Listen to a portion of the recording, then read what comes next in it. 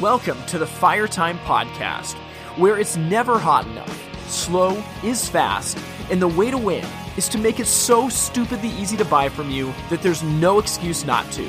I'm your host, Tim Reed. And I'm so excited to be here today. Thank you for listening to the Fire Time Podcast. Now, today's episode is one that I'm especially excited for you to hear because it is with my friend Clay Leavitt from Marcus, Iowa. Now, Clay is someone that I met about a month back in Dallas, Texas, and we were at a sales workshop together, and we instantly connected. We actually had a lot of heated discussions, I guess you could call them, about how to run a business, how to set sales goals, how to organize teams and motivate people to win. And we had this amazing weekend together in Dallas. And as we got deeper into our conversation, Clay runs a fourth-generation family business out of Marcus, Iowa in the LBM industry. Now, LBM stands for Lumber and Building Materials, and whether you know it or not, fireplaces are actually included in that. And so Clay runs this home center in Iowa that sells everything from lumber to sheetrock to trusses to cabinets, and guess what? They have fireplaces, but they don't push them. So we got into this huge conversation about how he has to get into fireplaces. It's the best thing since sliced bread. And he's telling me how I'm crazy. There's no way people can just sell fireplaces for a living, as if that wasn't a real job. So a little while ago, Clay sent me an email that had a bunch of questions about different elements of my business. And he was such an awesome person to meet with such a unique voice. I said, hey, you know what? Instead of me responding to your email, how about you come on the podcast and let's just have a conversation about this with our audience out there. So I think you're going to get a lot out of this conversation. These are questions that are truly from a fireplace skeptic. But what I want you to listen to is that a lot of the same concerns that he faces are what we face too in our space. And I think it's amazing to be able to look across the aisle and see there's actually a lot of common ground that we have with other businesses. So I hope that this gives you tremendous value, and I'm going to play this conversation of ours for you. Joining me from Marcus, Iowa is the owner and vice president of sales for Marcus Lumber. On the show today is Clay Leavitt. How you doing, Clay? Hey, Tim. I'm good. Thanks for having me on. Hey, it's my pleasure. You know, I'm really excited about this conversation. I got to preface this that me and Clay met at Bradley Hartman's Sales Fundamentals Workshop in Fort Worth, Texas, about a month ago. And I mean, I'd say from the beginning that sparks flew. I mean, we kind of clashed. We had some intense conversations. I mean, what was that experience like meeting me? It was. I tell you, we go to an event that encompasses a lot of the LBM industry, which I had to explain to you what those letters meant. And I was expecting to team up or pair up with some plaid-wearing, cowboy boot, bearded LBM dealer, but instead I found some dude with super nice clothes and a really nice haircut. And I was halfway expecting a little different outcome, but we had some awesome conversations. I think it's awesome what you're doing with this podcast.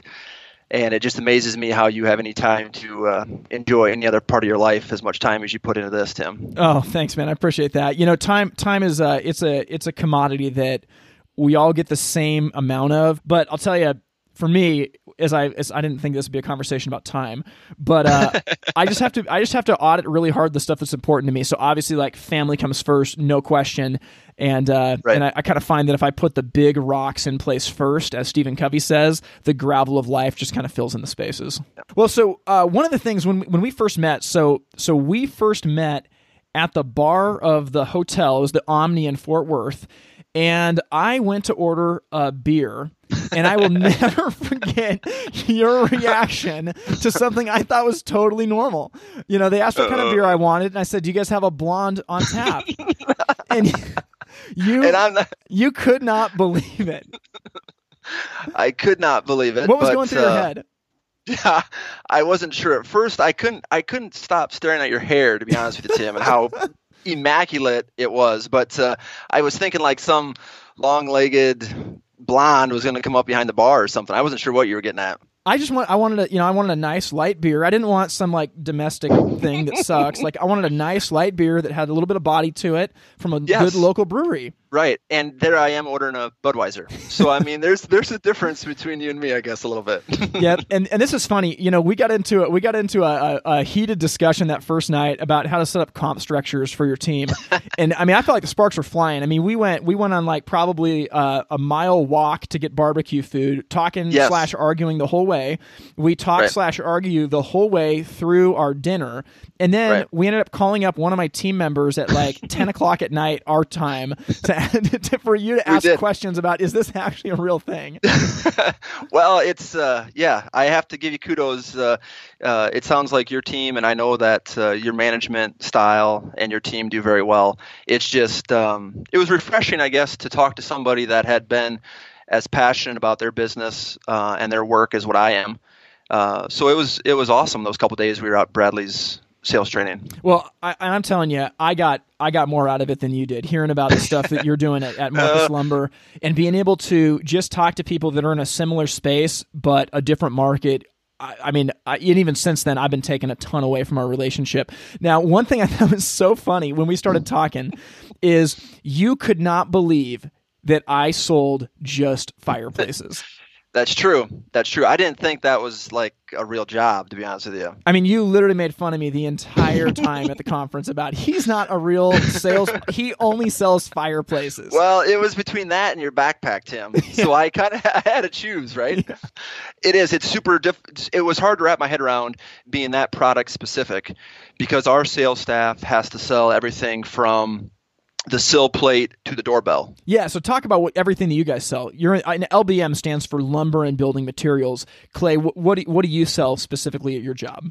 So we would classify ourselves more as a home center than we will a lumberyard, just from the standpoint of we have about 20,000 square foot of showroom. So we're selling everything from sticks of lumber, sheet goods, sheetrock, shingles, the basic lumber and building materials. And then we go into carpet, flooring, kitchen cabinets, countertops, electrical, plumbing, heating, doors, windows, millwork, window blinds, shades, things like that too. Now, and I want to get this on the table. Despite all this stuff that you sell, do you have the ability to sell fireplaces? Yes, we do, Tim. Okay. We have a couple fireplaces on our show floor. It is just something we haven't prioritized our time. There you go. But we talked about this. I mean, this is the reason I wanted you to come onto the podcast. The title of this is Questions from a Fireplace Skeptic. And right. I mean, my hope in this conversation is maybe I can, kind of push it down the field a little bit because Clay, this is literally the multi-million-dollar question is, why don't you invest in fireplaces? Well, Tim, I think right now, first off, I really do enjoy the margins that we can make on a fireplace. I don't think that we're set up quite yet as far as the installation of fireplaces, and we just didn't jump in both feet so far. I think product knowledge is a struggle for us, and to be honest with you, there's just so much more on the LBM side that we're trying to cover. It's hard to cross over to that. Yeah, but Clay, the reason I'm so excited to have you on, you sent me an email the other day that was so awesome because we've been going back and forth about business stuff and asking things of each other. And you sent me this email with like 25 questions. And I was like, let's pause this. Come onto the podcast as a guest and let's have this conversation. So we are going to flip the tables, and this is going to be a true fireplace skeptic that gets to grill me, and I hope I represent our industry well. I know you represent the industry well. I think that part of the questions I'm going to ask more than likely don't have a whole lot to do with fireplaces, but more to do with maybe sales training. I feel bad. Most of what you've already covered in past podcasts probably encompasses some of this, but we struggle daily with sales training, and hopefully you as an expert can kind of help everybody understand kind of what you do and how we can grow together, not only on the LBM side, but fireplace side too. So for us, a major frustration in training a new team member is problem solving. Okay. And that's a huge part of what we do on a day-to-day basis. So how do you, as a sales manager, try to teach or give examples of problem solving? So because we're in the lightning round here, and I know there's going to be a bunch more questions, I could talk for hours about this. I'm going to defer to an example that Dave Ramsey gives that is the best one I know of. And he calls it the rope. And it's just like in parenting that when your kids are little, there's a rope that you have one end and they have the other end. When your kids are little, the rope is very short. And it's very easy to reel it back in. As they start to gain more and more competency, you start letting out more of the rope. And I think it's the same approach with your sales team. So what I would do is I set up guiding principles or core values. So if, say you've got 3 core values or 4 core values for your team. Maybe, in our case, number 1 for us is safety. Number 2 is over-communicate. Number 3 is make it easy. So those are 3 guiding principles that as long as the team is using those to make their decision, I trust their judgment. Now, as they're a newer team member, I'm going to give them less and less of the rope. So I may not give them our best account and say, well, hey, go problem solve this situation.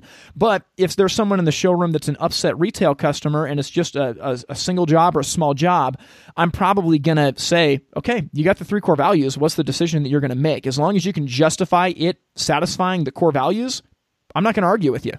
Yeah. Okay. So then how do you deal with accountability at that point in time? I realize your core values are something your company set up, but how do you deal with accountability of saying this problem was not solved correctly, or you solved this problem and it still led to another problem? How do you deal with the accountability aspect of it, Tim? Well, I think that that's honest, transparent conversations, and it goes back to what are the expectations that were set. So if you believe in your core values and you believe that your 3 or 4 core values are a good enough barometer to trust decision-making, then as long as they can justify how it satisfied the core values, I think you live with the decision. Even if there's ramifications to it, you can then step in as the leader to help coach the rest of the way what's going to happen. But I think that it's just a conversation of, hey, I understand that you thought this satisfied the core values. What if you thought about it from this angle? And put it back on them. And I really think it goes back to if they can justify it by the core values that you as the leader have set up, I think you got to live with the decision making.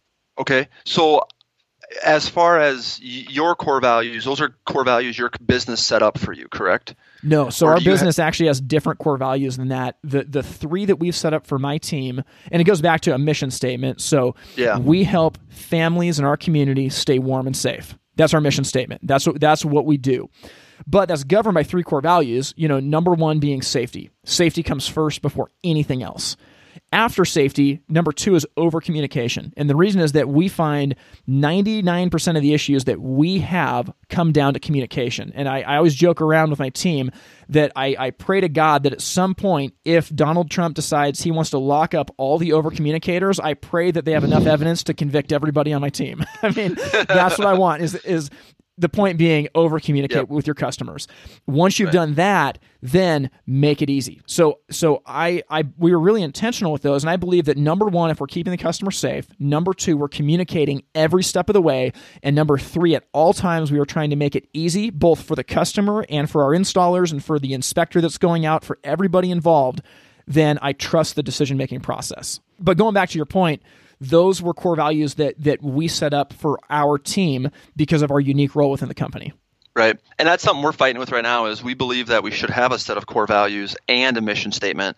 It's just very hard. Number 1 is because of 4 generations of the Leavitt family of what every generation wanted it to be. Yep. We're trying to think of what every generation wanted it to be and then moving forward with an idea that the next generation or the future generations can live by that too and keeping it somewhat relevant, but keeping everybody involved in that.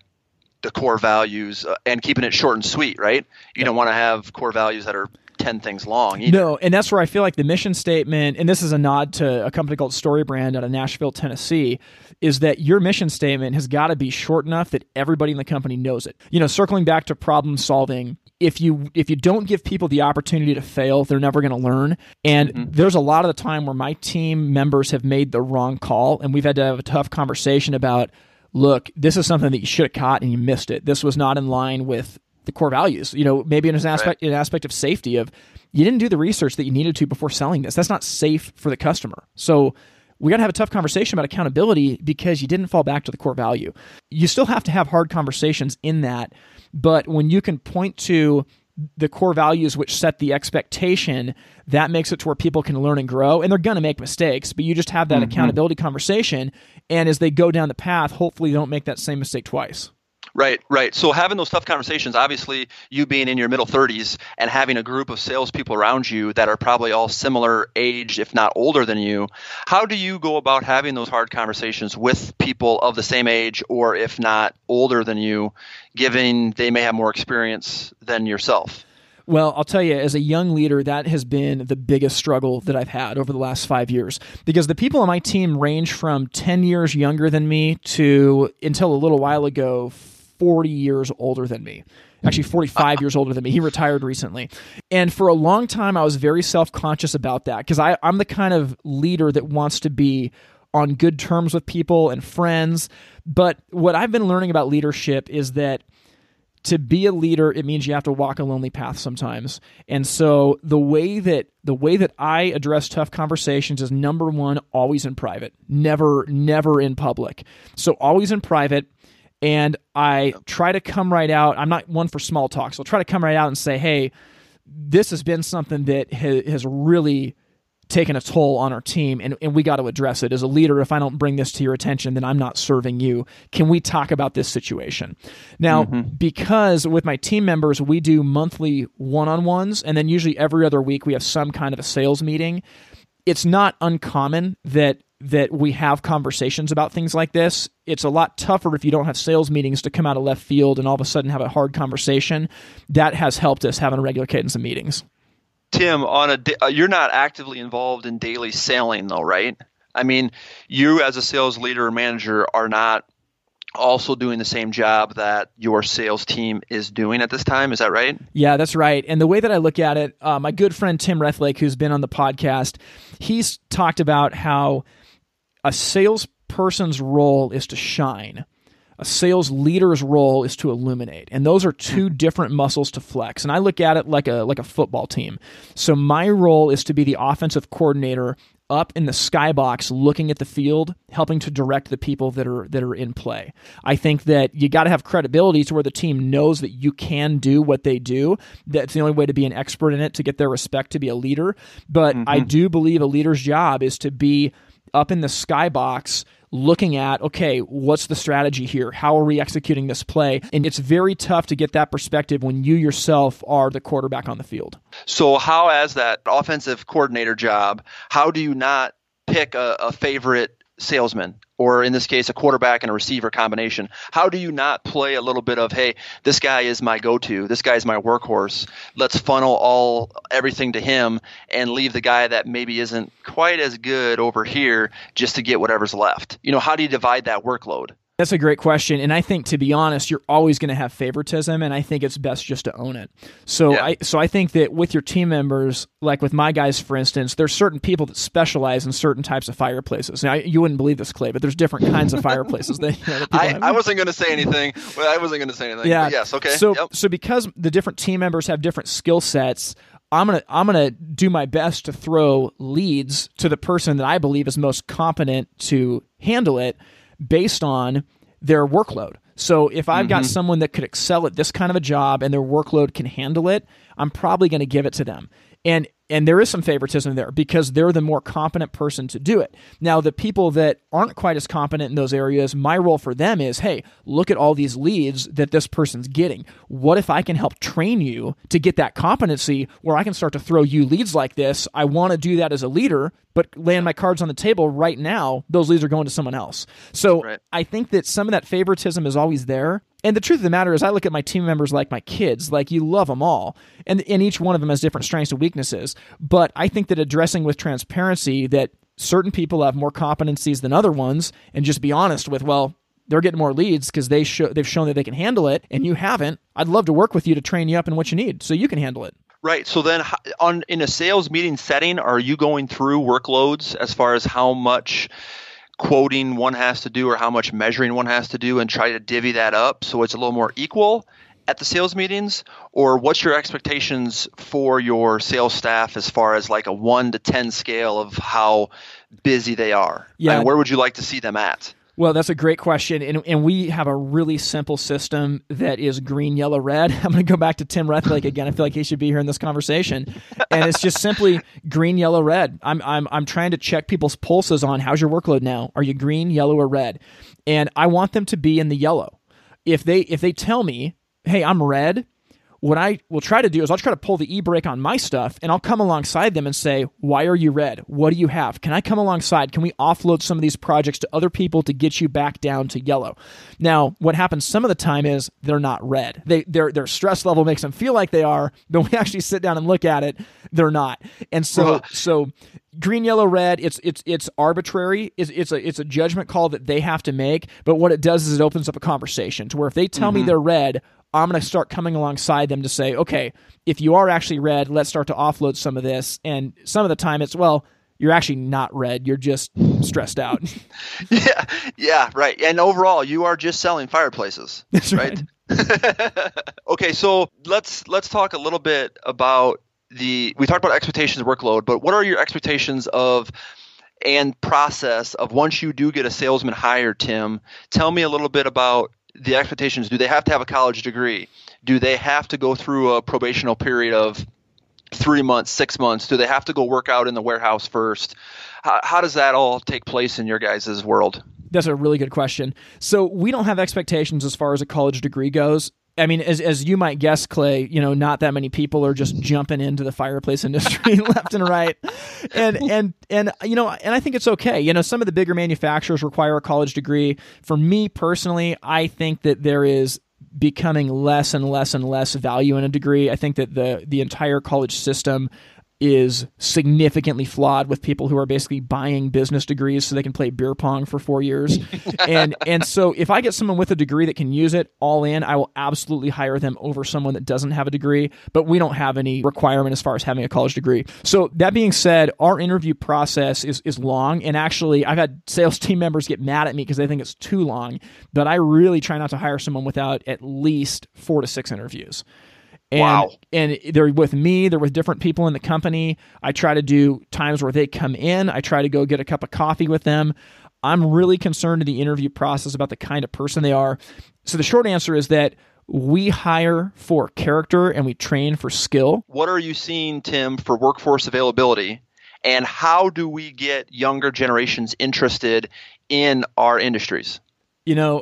We are seeing very, very little availability of trained workers. So anyone that comes into us, generally speaking, has no experience in our industry and they're young. Mm-hmm. So that means that we have to grow people. I mean, I think that there's a blue collar crisis in our nation right now because there's a shortage of trade workers. We have to grow them, and so our onboarding process becomes crucial. On my sales team, my onboarding process is the initial part is 30 days long. It's extremely regimented. We joke around that, even your bathroom breaks are going to be scripted out. But the whole thing with it is that in the first 30 days, we focus very little on specific product. It's all about welcome to our company. We'd like to have you understand how our company works. We'd like to show you how our company can help you win. And then we want to dive deep into the why. How do we do our sales? Why do we care about the customer this way? What's our philosophy of how and why we do what we do? After 30 days, then we're going to start to jump into the product-specific training, sending them out with installers. And I'm not perfect at this. I'm still working on evolving this process as we speak. But we've had a lot more success than failure in the sales team because of the way that we do our onboarding. Right. And then so how do you take that the next step and retain those people? I'll give you a really simple answer. We pay them a commission and we don't cap it. Not satisfied with that, Tim. All right. So changing gears a little bit to a more of a personal question, but I've listened to your podcasts. I listened to Bradley Hartman's. And how does one become better at asking good questions? That's a super tough question to answer, but I mean, how does one become more, I don't want to say educated, but, one that can ask more relevant questions? That's a really interesting question. And I've never thought of myself as a good question asker. I think for me, having a genuine interest in people and a genuine interest in business and ideas goes so far. Like for me, I really want to be a lifelong learner. and I'm always looking to consume content, whether it's a podcast or a book, because I'm fascinated by ideas. And so, like, when I get to meet you, I start putting myself in your shoes, and I start thinking about, well, wait, okay, what would I do if I was in Clay's shoes over at Marcus Lumber? And here's the question that I'd probably be asking. And drive off a cliff. And I think that for me, it just comes down to showing a genuine interest in other people and thinking about how can I help them win. I think that if that's been my approach for the podcast is, how can I help the audience win? If I'm talking to you, like, I really genuinely care about how you're running your business and what you're doing, and so I ask questions based on, well, what if I was your customer, what kinds of questions would I ask you? If I was working for you, what kinds of questions would I be asking you? If I was you, a fourth generation business owner working with other family members that are owners, what kinds of questions would I be asking? I don't know if that's a great answer, but I think it comes down to showing a genuine interest in other people. Mm-hmm. Right. So you mentioned reading books, and my mother was a school teacher, and she really pounded us into knowing, grammar, reading, all that kind of stuff. So I was raised that way, but I kind of fell off the bandwagon, I guess. I don't do a lot of reading right now besides trade magazines. I listen to a lot of podcasts, but what do you get, Tim, personally from reading, and how do you retain that knowledge, and how do you use that knowledge in your daily life, if not business life? I think that reading is something that's really undervalued. What I love about reading is that it's very intentional. That when you're reading, you have to have your attention on it. You have to have your focus on it. And I think that that's like a supercharged engine. A podcast is amazing, and I listen to a ton of podcasts. I listen to audiobooks. But if I'm being honest, I listen to those things when I'm not focused on it. I listen to those when I'm in the car, when I'm driving, if I'm going for a run, working out. When I read, I got to set aside like time, and I really got to, if I'm going to read it, it better be good, because I'm setting aside hard time and I'm focusing everything I have on it. So I think that there's something to that. With how distracted we are, I think that focus is really the key to winning in business. And so the more that we can attack problems intentionally is the way to win. And reading is a very intentional thing. Now, for me right now, just being honest, my life is crazy. I've got a lot of irons in the fire. I've got travel for work. Anyway, you got on the list of, there's a lot of stuff that's going on in my life. So my time to read is significantly less than it was a year and a half ago. So my time to read is usually 30 minutes in the morning, and if I'm lucky, 15 to 30 minutes at night.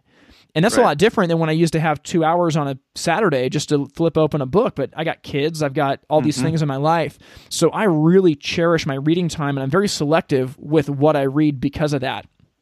Right. So that's a good point. I mean, as busy as your life is, and I'm assuming most of your podcast listeners' lives, how do you manage your time? How do you not get burnt out?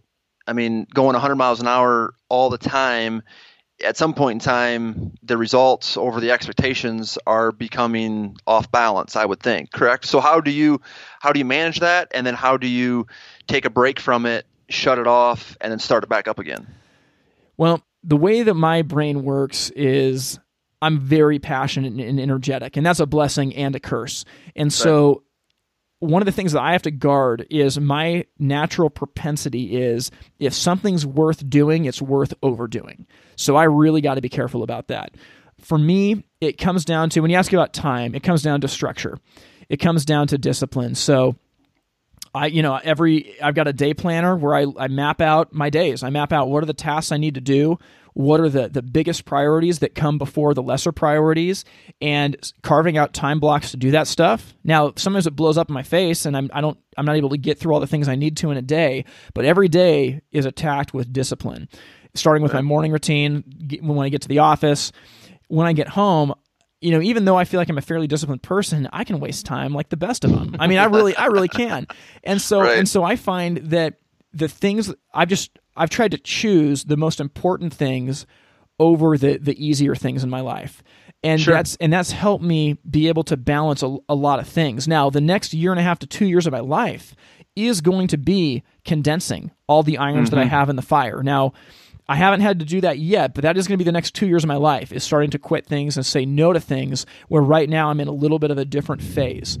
So I think it comes down to what's the most important thing to you. And as I audit my life, the most important thing to me is I want to be the best dad that I can to my family. I want to be the best husband to my wife. And if I want to do those things, then there's going to be other parts of my life I got to say no to, which probably means like watching a bunch of Netflix or, I mean, honestly, or like going to get casual beers with friends after work. To get a blondie. Yeah, exactly. I mean, there's hard decisions that you have to make. So I think it comes down to discipline. It comes down to auditing your time and being ruthless with what are the biggest priorities in your life. And if it's not a big priority, you say no to it. Well, obviously, the priority for you is to become a coach, I would think, or a better sales leader. But what drives you to that point, Tim? I mean, what you personally on that level? I mean, is it the idea that you could eventually someday own your own business, or is it the idea that someday you're going to be a sales coach or a personal coach, or what drives you? I think about the word blessing a lot, and a lot of people talk about how blessed their life is. Like, if you're on Instagram, you'll see people that post something and they'll put like #blessed. The way that I look at blessing is I really believe that I've been given a skill set by God, and that blessing to me is for the sake of other people.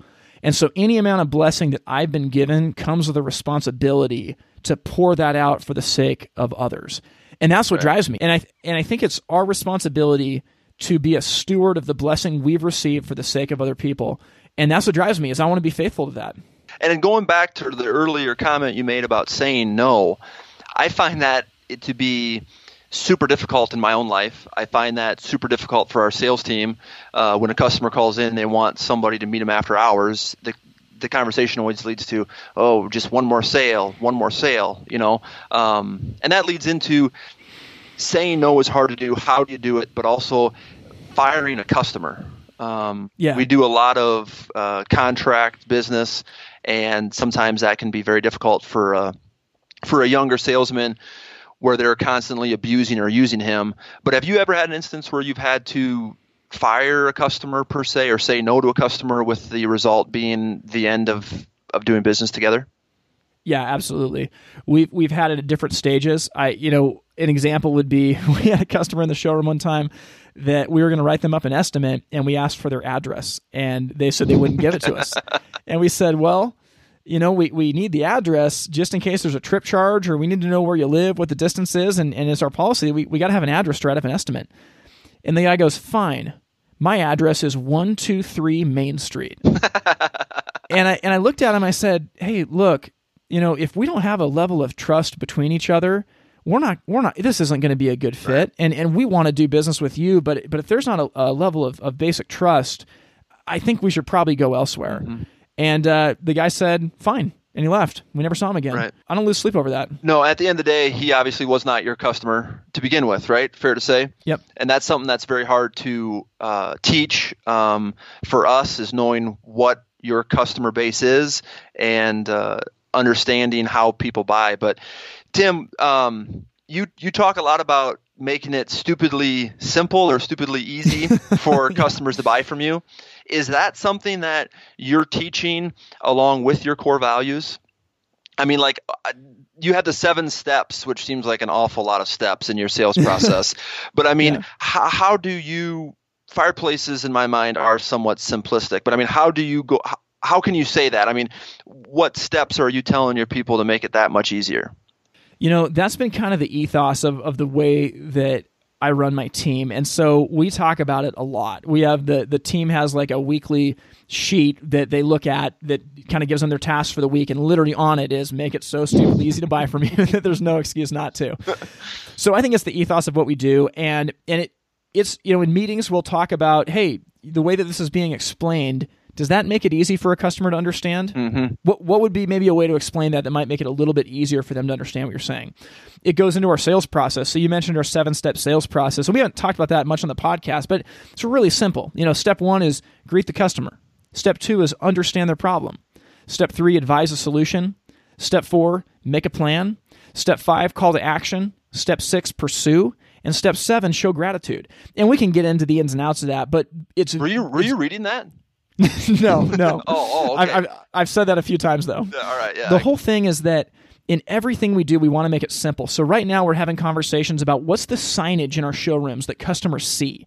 Are manufacturer's brochures actually helpful to them? Could we make a brochure better than the manufacturer that actually explains things in a way that is simpler for a customer to grasp? So I would say that it's something that's talked about at every level, from like the signage in the showrooms to the order of events that happen when a customer's in the showroom, to the way that we go out to customers' houses to measure up a fireplace and provide that final confirmation, to the actual way that we explain things. It's just the ethos of everything we do. If you tell any one of my team members, what's Tim about, they're going to roll their eyes and say, he's about making it simple. That was a good answer. Now, making it simple for the end user is one thing, but do you find that it makes it more complicated and more stressful for your sales team? Absolutely. Yeah. For us, and I'm assuming your people are the same way, but we get inundated with, besides phone calls, text messages, emails, all sorts of different communicational apps. How do you control that, Tim? How do you monitor that? I mean, that's just by salesman by salesman, or do you try to monitor that as far as like, hey, no texts, we can't take any orders by text or by emails. They have to be done by a contractual phone call, or how does that work? Most of the work that we're doing on my team is with retail customers, and so everything is contract-based. So there's no order without the proper signed proposal and documentation with that. Communication, Hey, whether it's text, email, Instagram, Facebook, I don't care. That's up to the salesperson to manage. But we do have hard and fast guidelines of there's got to be a signed contract before anything else happens. Yeah, sure. Yeah, we find that it's that communication, obviously, and the way everybody wants their information anymore is immediate. So we may have a salesman who is out on the show floor with a couple for 2 hours. He gets back to his desk. He's got 15 text messages from guys wanting either A, product, or B, answers to his 2 questions, and then pretty soon they're getting agitated because he wasn't very quick in responding. In reality dude, just pick up the phone and call the office. That's a great point. And I think that the answer there is setting expectations with your customers. Mm-hmm. So if you can set the expectation at whatever your initial meeting or your second meeting with that customer is, set the expectation of communication. Right. Hey, just so you know, Mr. and Mrs. Smith, I work in the showroom 4 days a week. There's one day where I'm out in the field checking on jobs. And if I'm with a customer, I may not be able to take your call, but I return every voicemail by 5 o'clock at the end of the business day. I do my absolute best to return text messages within 2 hours. Is that going to be an okay standard of communication for you? Sure. No, that's good. That's a good point. So leading into that, then one of the questions I was going to ask you was, we provide every sales member with a phone, company issued phone. What should their voicemail recording be?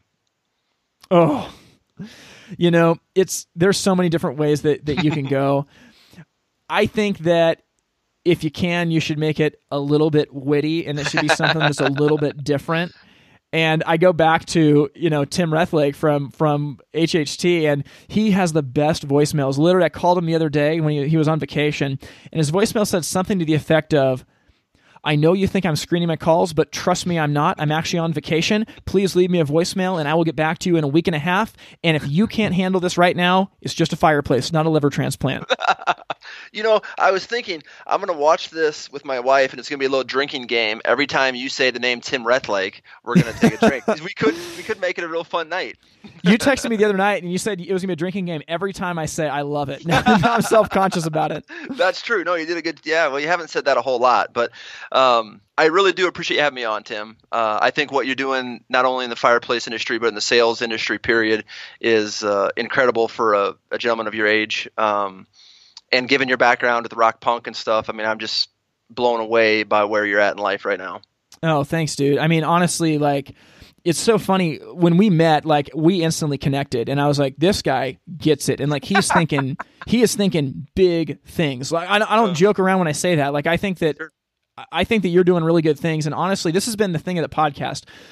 Is as much as it gives benefit to people that listen to it, I feel so selfish that I feel like I've gotten more out of it than anybody else. I feel like I walk away thinking, holy cow, I am rethinking my own philosophies. I'm rethinking my own processes, and I'm solidifying them because I'm forced to talk about it. And I've just found this personally, that the best way to understand something is to teach it. I think it was Einstein that talked about, if you can't explain something simply, then you don't understand it enough. Sure. How do you remember all that? I mean, your retention level is unbelievable, dude. I can't read and remember a quote just like that. That's phenomenal to me. I can't do that. I think it goes back to discipline. So for me, daily regimen of being in the scriptures every morning, of reading business books, and I work on, like in particular, I work on scripture memory a lot. So I'm actively memorizing the scriptures, and that's helped me a lot. The whole thing is like, if you can read something and memorize it, you retain it inside of you, and it literally comes up at the most random moments when you never expect it because you've done the hard work of memorizing it and retaining it. So I would go back to the fact that I'm not perfect at it, but because I've got a rhythm every day of reading, of actively trying to memorize, and of retaining that, it benefits me when I'm reading a business book that I've built some of the disciplines into my life to be able to do that. Yeah, I was a huge goal setter in an earlier part of my life, and I've kind of got off that track a little bit just because of several factors. But anyway, I was big into a routine, and in a previous life, I was a residential framer. So all I did was frame projects, housing, multifamily, and it was very regimented because obviously you did the same thing every day, Absolutely. just on a different scale. But lately, I've fallen into this little trap of we've gotten super busy, we're short on help, so I've been coming in earlier and staying later. And that's really messed up my routine, if you will. Not only my work routine, but my life routine as well. And that's something I'm going to strive to work on. But I think it's just a breath of fresh air to listen to you, and you tell us about how to have that regiment and how to do that same thing every day. And obviously it's working for you. Well, and I would say I'm not perfect at it. So in particular for me, the last 3 months, there's been a lot of stuff going on in my life where in the last 3 months, my disciplines have not been as tight as I would normally like them to be in a perfect world. And I think it's okay to give yourself grace. And that's a big thing I want to make super clear is, I am all in on discipline. I'm all in on giving yourself a framework for success, but I'm not legalistic about it. I mean, if I miss running for a week, so what? Okay, the next week I get back on the wagon. Like, that's what I keep saying, but it's been 12 years, Tim. Well, if it's been 12 years, I think we got to have a conversation about what's really important to you, But I think that you got to give yourself, that's true. You got to give yourself grace, and I think that for me, I just think it goes back to if you aim at nothing, you'll hit it every time. Zig Ziglar, right? So famous for saying that, and it's the truth. And I think that open-handed regiments create opportunity. If you can be, you give yourself regiments, and they're stringent to be able to get the most out of yourself, but you hold them with an open hand. Where, hey, if I miss it for a couple days, that's okay. But I got to reevaluate. Do I actually want this? And if I actually want it, I better jump back on my disciplines. Right, and that's super super tough in any setting, but we struggle with it being a family business. And obviously my dad sits 4 offices down from me. My uncle and brother are in between him. And the idea of letting a customer down or not getting something back in a timely manner, that's what's just my crucible right now. I mean, you can't get away from it, number one. You always feel like you have to answer that phone call. You always feel like you have to meet that customer after hours, or you always feel like you got to do that certain thing for an employee.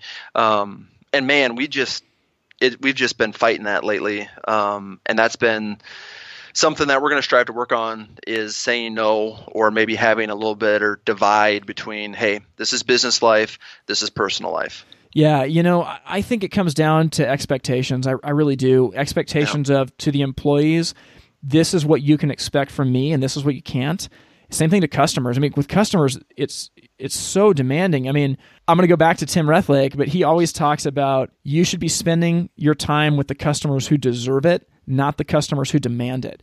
And that's so true, and that we can get so hungry to chase every customer, not realizing that there are some opportunities that it'd be better if we didn't pursue. And, it's like that old Chinese proverb of the man who chases 2 birds ends up with none. And I think that there's a lot of truth to that. So I just would go back to expectations. What are the expectations set of what customers can expect from you, and what can you expect from them?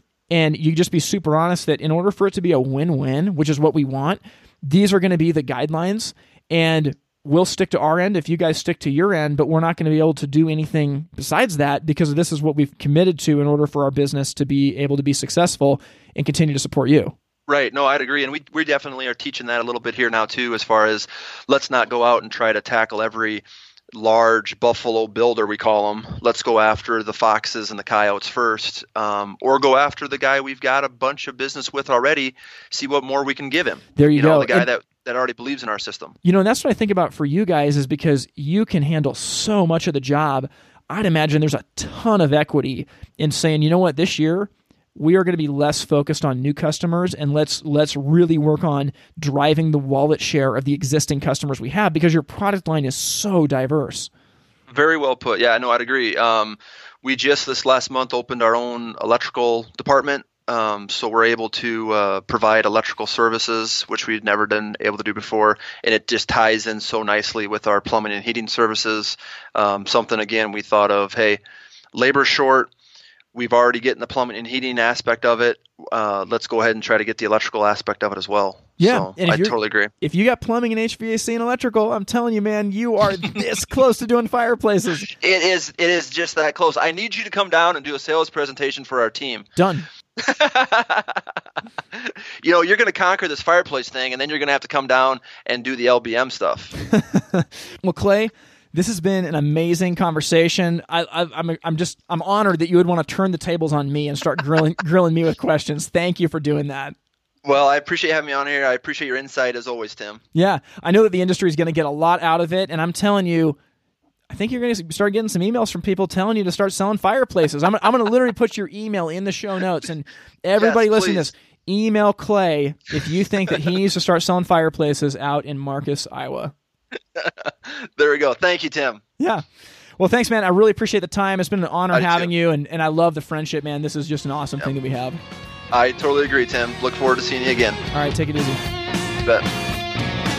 Well, I hope you guys got some serious value out of that conversation. I thought it was awesome getting a chance to chat with Clay.